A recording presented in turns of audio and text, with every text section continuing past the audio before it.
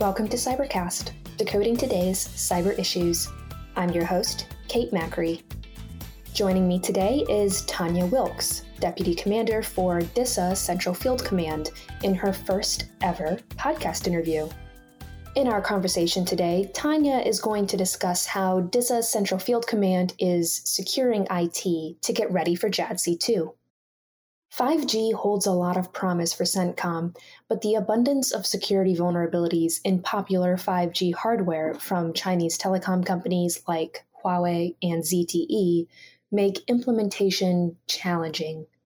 Tanya is going to discuss how she's mitigating these risks and how she's implementing zero trust measures so CENTCOM can quickly and securely share data and information with other combatant commands for JADC2.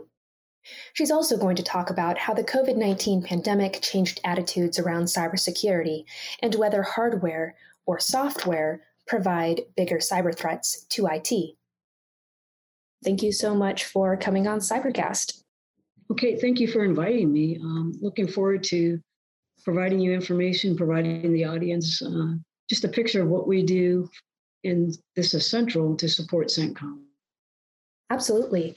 So to start off our conversation today, I would love to hear about some of the top cyber challenges facing the DoD Information Network in the CENTCOM region and how you're working to address these challenges. That's a great question. The CENTCOM AOR, as you know, is in the Middle East, right? Encompasses the Middle East countries as well as Israel. And our three major challenges today that we're facing, the first of which is a significant increase from our adversaries from China, Russia, and Iran. And you think, why China and Russia? You're doing the Middle East. Well, we're in a crossroads between those countries, right? A lot of information and oil and other assets in that AOR that are of interest to our adversaries. And so they're attacking our defense industrial base and our critical infrastructure. Now, what are we doing to address that? This is a team sport, right? So we work closely with U.S. Cyber Command, with our DISA headquarters and our other DISA field offices to take a look at the threats, gathering the intelligence to drive in clear hardening priorities for our maneuver forces to go out and gather additional intelligence and to address those threats. The second biggest one, and this one dates back for quite some time, and that's the proliferation of Huawei and ZTE telecommunications infrastructure through the China's Digital Silk Belt Road Initiative. And why is that a threat? Well, so China has been able, through the Silk Road Initiative, in providing inexpensive technologies to multiple places around the world, has proliferated their equipment.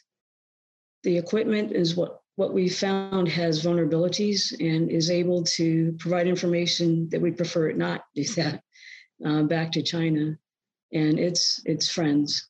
So what are we doing about that? We have discussions with the Ministries of Communications and Ministries of Defense, as well as the State Department, on ensuring our partners understand the threat.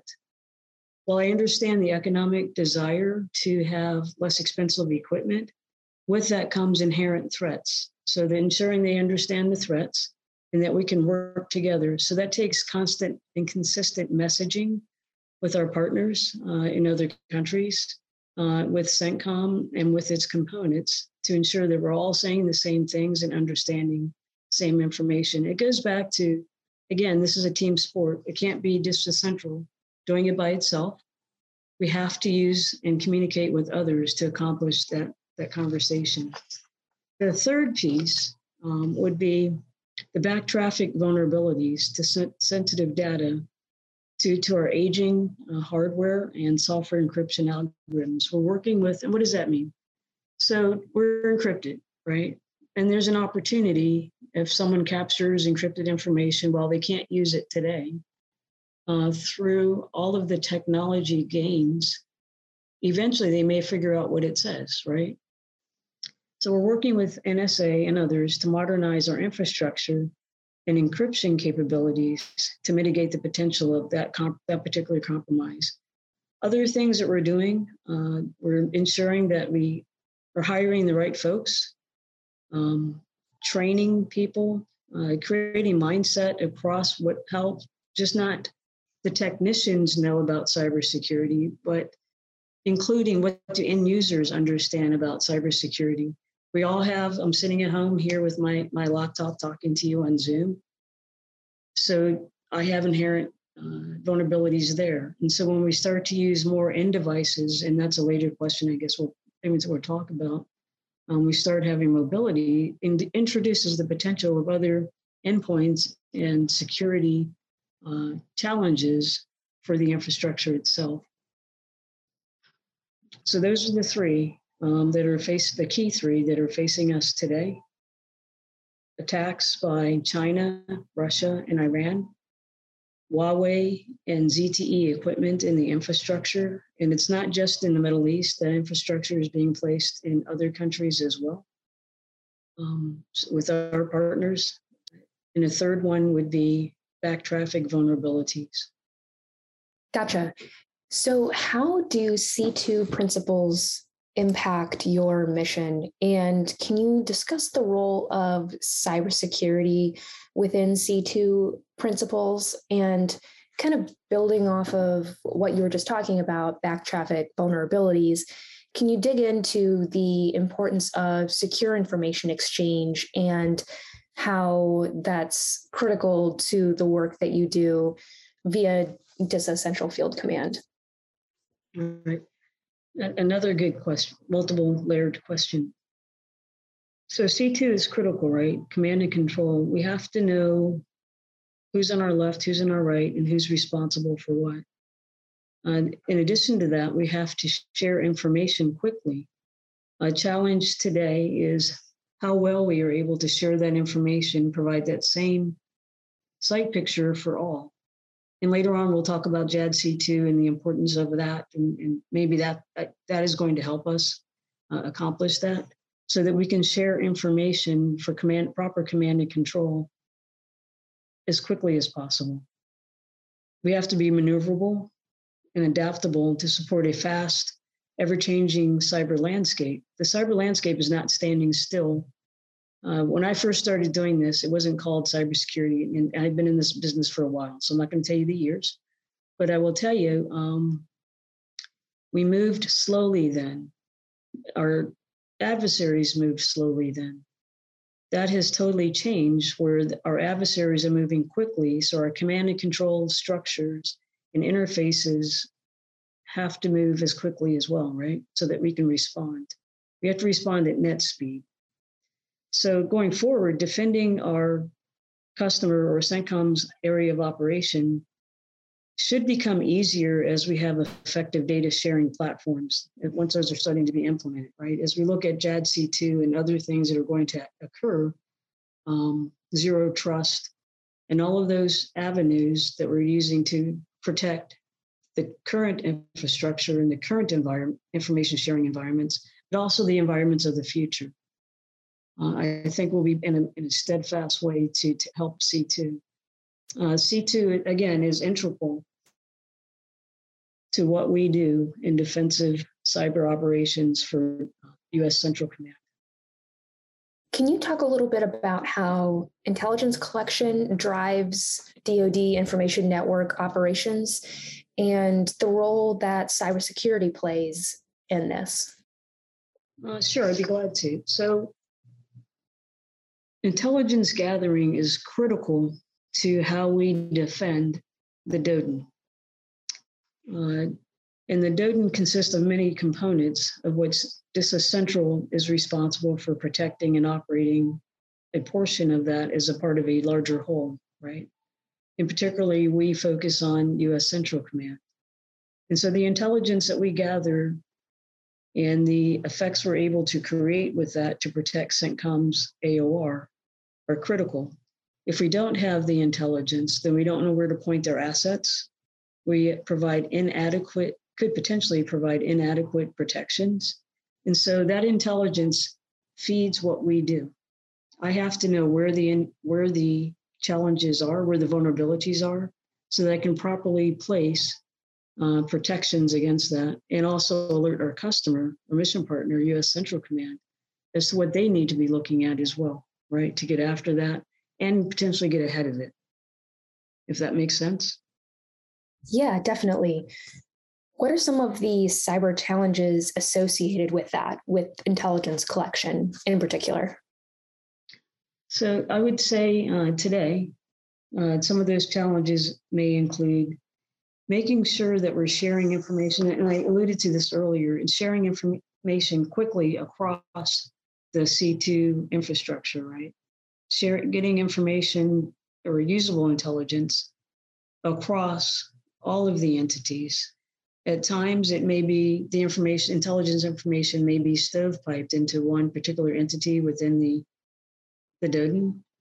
And so the goal then, as we move towards JADC2 and Zero Trust, is to share information in a more dynamic manner so that we all see the same things, because something happening in another area of operation may actually not be happening to me yet, but it may happen to me in the future. So I need to know that. Or it may be happening, but I don't necessarily understand what's happening, but somebody else has already figured it out, right? So I want to make sure that I can see and understand quickly so that I can correlate what's going on in my location to what may have happened in another location, and vice versa. Once I have information, I need to share that intelligence and information globally so that others can be prepared to take a look at their AORs, their piece of the world, and see what's going on there. Does that make sense? Yeah, definitely. You mentioned Zero Trust. Is that something that you guys are pursuing right now? We as an agency are, the Department of Defense is. We are right now more in a support and learning role, and we're anxiously awaiting for it to happen. We do provide, here's what we think that means in our particular part of the world, and then we have to also prepare ourselves with training, ensuring that folks understand what that's going to mean. It's going to be a mindset change, right? We're not going to think about security as we did before. Zero Trust or security in the past was we don't trust everybody, but we trusted a lot more. In Zero Trust, we're going in with the proposition that I don't trust anybody, right? And you have to prove to me who you are and that you need to get the information that you're given. And we're going to do that continuously. So it assumes Zero Trust as it states. So I believe, and I know that that's going to help us in the future, hopefully in the near future, as we move into cloud-based computing more wholeheartedly. So you mentioned being able to share information quickly across, other services and DoD components so that you can act on that information. And I feel like this is kind of part of the point of JADC2. Mm-hmm. Can you discuss what CENTCOM's role is going to be in JADC2 from your perspective, and the importance of cybersecurity and maybe even a zero trust approach to cybersecurity from this perspective? I can discuss from just a Central Field Command's perspective, but I'm not prepared right now to talk about CENTCOM's perspective. We can get that back to you. Sure. Yeah, no worries. Okay. So as I stated earlier, we as a field command, part of DISA, part of the bigger whole of DISA, will enable JADC2 and the CENTCOM AOR as a supporting role. We're also looking at enabling joint warfighting cloud capabilities. That's a distributed cloud computing infrastructure and associated data centers. Clear for us, there may be something overseas, not just here in the United States. So we have to incorporate, what does that look like for us and how do we protect that? That's coming up here in this fall, actually, for us to take a closer look at that. Zero Trust, as I've said earlier, it's an entirely new paradigm for traditional cybersecurity activities. and processes. So it's going to be a mindset change for the community, right? And for the user-based community. We always assume in zero trust, we will assume that there's a breach. We'll deny all by default and authenticate every transaction through the use of the user and the endpoint devices. Now, the hope would be we don't slow down our ability to command and control by doing all of that. So it's important as we develop the strategy, or as the strategy and implementation of JADC2 happens, that we're able to maintain flexibility for commanders on the ground, right? For them to do things at the speed of light that they need to do, to make decisions with clear information, to act quickly. And we'll need that same ability to protect the networks and the information traversing those networks and the information in the cloud, to give us that flexibility and agility to act as quickly as possible. So zero trust is a large step for us to help us get there, right? So DISA Central will be working with DISA headquarters again to describe what does that mean in our part of the world, and then how do we implement that, help CENTCOM implement that in their part of the world, right? Each area of operations is different and has different requirements, but many requirements are the same. So how do we enable what they need to accomplish, CENTCOM needs to accomplish to meet their mission in the CENTCOM AOR? Sure. So I want to change gears a little bit because I'm interested in hearing about what some of the cyber challenges surrounding satellite communication are and how this impacts Central Field Command's mission and its ability to provide secure contributions to JADC2. Another good question. So satellite communications is critical to any of the AORs, but in particular to CENTCOM's AOR, to move information around the battlefield where there isn't a land. If we lose terrestrial connectivity, satellite communications is the next thing, right? So we need to ensure that it's secure. In the past, again, this is going in a little ways back, cybersecurity maybe wasn't the first thought for satellite communications. It is now the forethought for satellite communications, because we already know that we have a latency issue, right? We already know the tyranny of distance of satellite communications, going up to space and coming back down, creates some latency within the communications. What we have done and ensured that we do is secure the endpoints where the communications is coming down. The more we use commercial satellite communications, we have to then now work with those vendors to ensure they understand the vulnerabilities that could potentially occur depending on the type of equipment they have, helping them to understand zero trust architecture and what that means to them as they are implementing that, and how that can help us as a team work together to secure communications. DISA Central manages Earth terminal endpoints for the central region.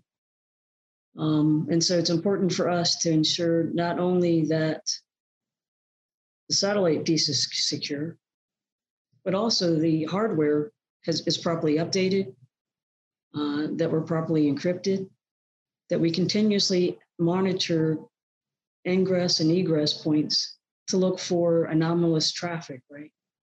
That we have secure methods for least privilege on the equipment that's in our Earth stations. So that's our part in that, to make sure that we can secure to the best of our ability the hardware and the software. Another vulnerability, which other Earth terminals are a physical target, right? If an adversary would so choose to, in a large scale war or however that might occur, actually physically attack one of those sites with a missile. But barring that, we still have to look at how well are we protecting the Earth stations, this from a cybersecurity perspective. It also goes back into mindset change, training, continuous training, reminding folks that the cyber world has changed how we need to look at things. It has given cybersecurity or cyber attacks have given many more folks the ability to attack our systems, as well as our nation state actors that I mentioned earlier, China, Russia, and Iran. Would you say that hardware or software is the most vulnerable or a higher priority in terms of cybersecurity? Or are they pretty much equal in terms of the kinds of vulnerabilities you're seeing or the kinds of risks that you're looking to avoid? I would say that they are equal. And the reason I say that is some of the hardware is made in places we'd prefer it not be made, right? That doesn't necessarily belong to us. So that piece of it we have to watch. And on that hardware contains software that we're looking at. So we have to continuously patch things. So for us, ensuring that our hardware stays up to date and that we're updating it as quickly as we can, which makes challenging to do that, but updating our hardware as quickly as we can, and also ensuring that our software is developed in such a way that we can protect it. So I would not say one outruns the other. I would say they're running together as a need to protect both. Mm-hmm. Gotcha. So I guess tangentially related to satellite communications, is the emergence of 5G capabilities relevant to DISA Central Field Command? And if so, what are some of the top security risks posed by that? And I know you already talked about Huawei and ZTE a little bit, and I imagine that probably has something to do with your answer. It certainly does. So 5G brings with it great things, right? Mm-hmm. And with great things, some risk that we will have to mitigate. 5G is bringing quite a bit of capability to not me at work, but also me personally, right? And so we all have to think about what we're doing and the equipment that we're doing it on. So yes, part of the answer is going to be, yes, Huawei and ZTE, because of its low price point, has been proliferated worldwide, particularly in developing countries and as we're finding in developed countries as well, to include here in the United States, because of their low price point. And with that, we found, and that this is public knowledge, we found that there are some security vulnerabilities with that. So it goes back to education for our partners, for the vendors that we use, for our mission partner, US CENTCOM and its components, for particularly the Gulf cooperation countries in the Middle East, that we ensure that they understand the vulnerabilities they could potentially be walking into when they purchase that equipment. And I can't say much more about that. No worries. It sounds like cyber training and education is one of the big themes of cyber strategy at DISA Central Field Command, especially given the rate of cyber attacks and all of the vulnerabilities and issues with hardware that you were mentioning. Absolutely. Training and action, right? Getting our folks trained so they can see something, right, make a decision, and get after it, right? Mm-hmm. And report it as quickly as they can. The flash to bang has increased tremendously in our field command. Over the last 2.5 years, we have been able to bring in some cyberspace experts to help look at and defend the CENTCOM AOR. And it is working wonderfully. We're able to work closely with CENTCOM, with their cyber team, to ensure that we have the same information at the same time and are able to look at information or the threats simultaneously and see if we're coming up with the same answers. We've also done simple things, which doesn't sound, but placing together not just the cyber team, but putting them together with what's going on in the network. So while we used to think it was a few years ago, it was just a network problem. Well, that network problem may actually be a cyber problem, right? So ensuring that those folks are talking to each other and correlating the information as to cause, effect, and actually root cause has been tremendous in helping work in CENTCOM's AOR. Gotcha. So can you discuss some of the cyber challenges or priorities regarding mobile technology and communication systems for DISA Central Field Command? And I feel like you kind of already answered this a little bit. It sounds like education and training are pretty big priorities, but I'm curious if you had anything to add to that on that particular topic. Yeah, certainly. So, one thing that we've seen over, COVID brought some really bad things.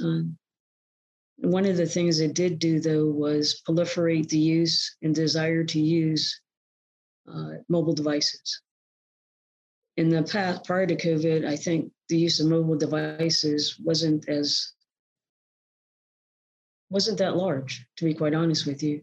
And now it's as though everyone has one, wants one. So what we are doing is ensuring that the endpoints are secured, ensuring that our user community understands how to secure it, how to use it securely, what they can and can't do with it.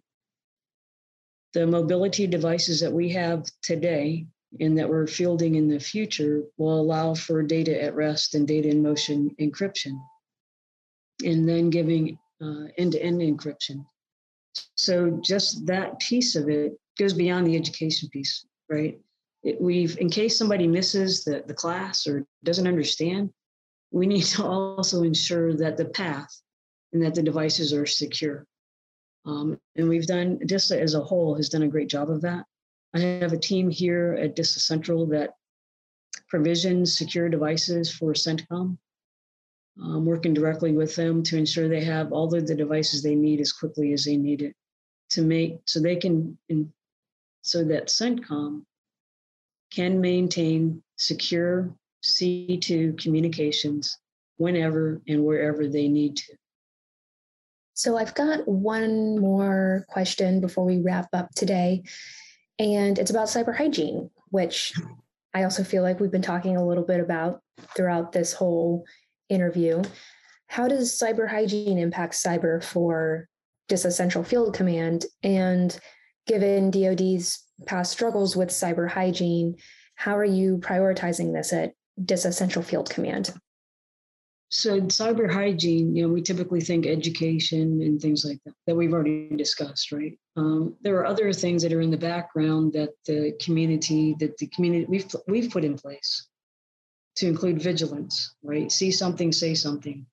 Does not just apply to see a bag that someone has discarded.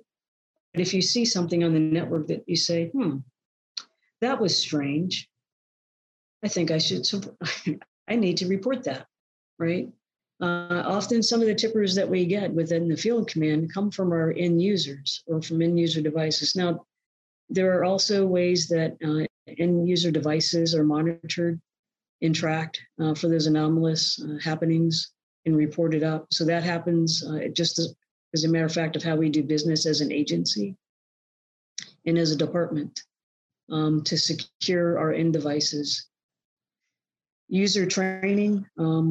We also have CENTCOM has put in place little ways to ensure that we don't bring devices into the facilities. So my cell phone, if I want to bring it out of my car, out of the 100-degree weather in my car, I can bring it into the building in a secure location. I have to turn it off and put it in a secure sleeve. I cannot use it within 20 feet of the building. So there are some things that CENTCOM and DISA Central have put into place that go beyond education to ensure in case someone missed or misunderstood what they learned or forgot something or something changed, that we have a way of alerting the system that, hey, there's a user out there that may need some help, that we need to check on that device. The other way that things happen is if something occurs on my laptop gets isolated until we can figure out what that was, right? So it's a multi-layer approach to cyber hygiene that includes education most wholeheartedly and ensuring that our folks understand the changing landscape and keeping them updated as to what's going on. And there's also those physical things that we do as far as, you cannot bring your cell phone into the building. It has to be locked not just in a lockbox, but in a secure pouch that does not allow any emissions to or from your phone in case you forgot to turn it off, or in case somebody is able to turn it back on from afar. So we have to ensure that we understand that it's a team sport. I, the end user, have to be part of that, have to participate in that. And then the infrastructure itself, we have put in things in place to ensure that we are protected as well, because a vulnerability to one is a vulnerability to all, potentially.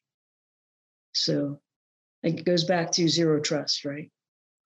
Yeah, it sounds like you guys are already implementing a lot of the key zero trust principles in the cyber hygiene practices and just the general cybersecurity measures that you're already taking.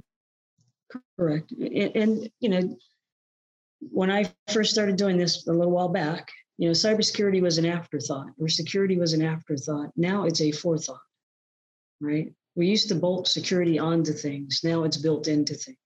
It's built into what we do, how we think, and how we discuss things, and how we do C2. And I think that's a large stride that will go forth in JADC2 to ensure that we can share information as quickly as possible in a secure manner. Awesome. Well, I don't think I have any more questions today, unless there was anything that you wanted to add about general cyber efforts and priorities at Central Field Command before we wrap up. The only thing that I probably should add is we are a learning and growing organization in cybersecurity as well as in other things. And as we continue we in DISA Central Command, as well as DISA, as we continue to look at how best to support our combatant command and enable his missions in the area of operation in Southwest Asia, we learn, right? And we're learning to get ahead of it. What we used to think wasn't a problem, we now assume is a problem. And we take a look at it and then we rule it out. Okay, that wasn't really a problem. That really was a fiber cut. Well, how many times do we have the same fiber? If we keep having the same alleged cut, is that now really a cyber problem? Or was it a cyber problem before? So the way we look at things is evolving. And that a lot of that is based on zero trust. And again, we'll go back to changing the mindset of folks that assume we're being attacked. And if we're not, that's good. Great. Well, thank you so much for your time today, Tanya. I really appreciate it. Cyber training and education is a huge theme at DISA. Cyber leaders have realized that you can't avoid all cyber vulnerabilities and risks. So sometimes all it takes is cyber awareness and good cyber hygiene to catch that threat before it compromises your network. As Tanya said, cybersecurity used to be an afterthought for DISA Central Field Command. Now it's a forethought, and that will help all of DoD get to JADC2. For more interviews like this one and thought leadership from federal cyber leaders, subscribe to and follow Cybercast, and visit our website at governmentciomedia.com. I'm your host, Kate Macri. Thank you for listening. Cybercast, along with GovCast and HealthCast, is a production of GovCIO Media and Research. For more podcasts and to check out the other shows, head to govciomedia.com. Watch out for new episodes released every Tuesday and Wednesday across our shows. You can follow all of them in your favorite podcast platform, and if you like what you heard, make sure to let us know by leaving a review. And if you have any topics you think we should look into, contact us at newsletter@gcio.com.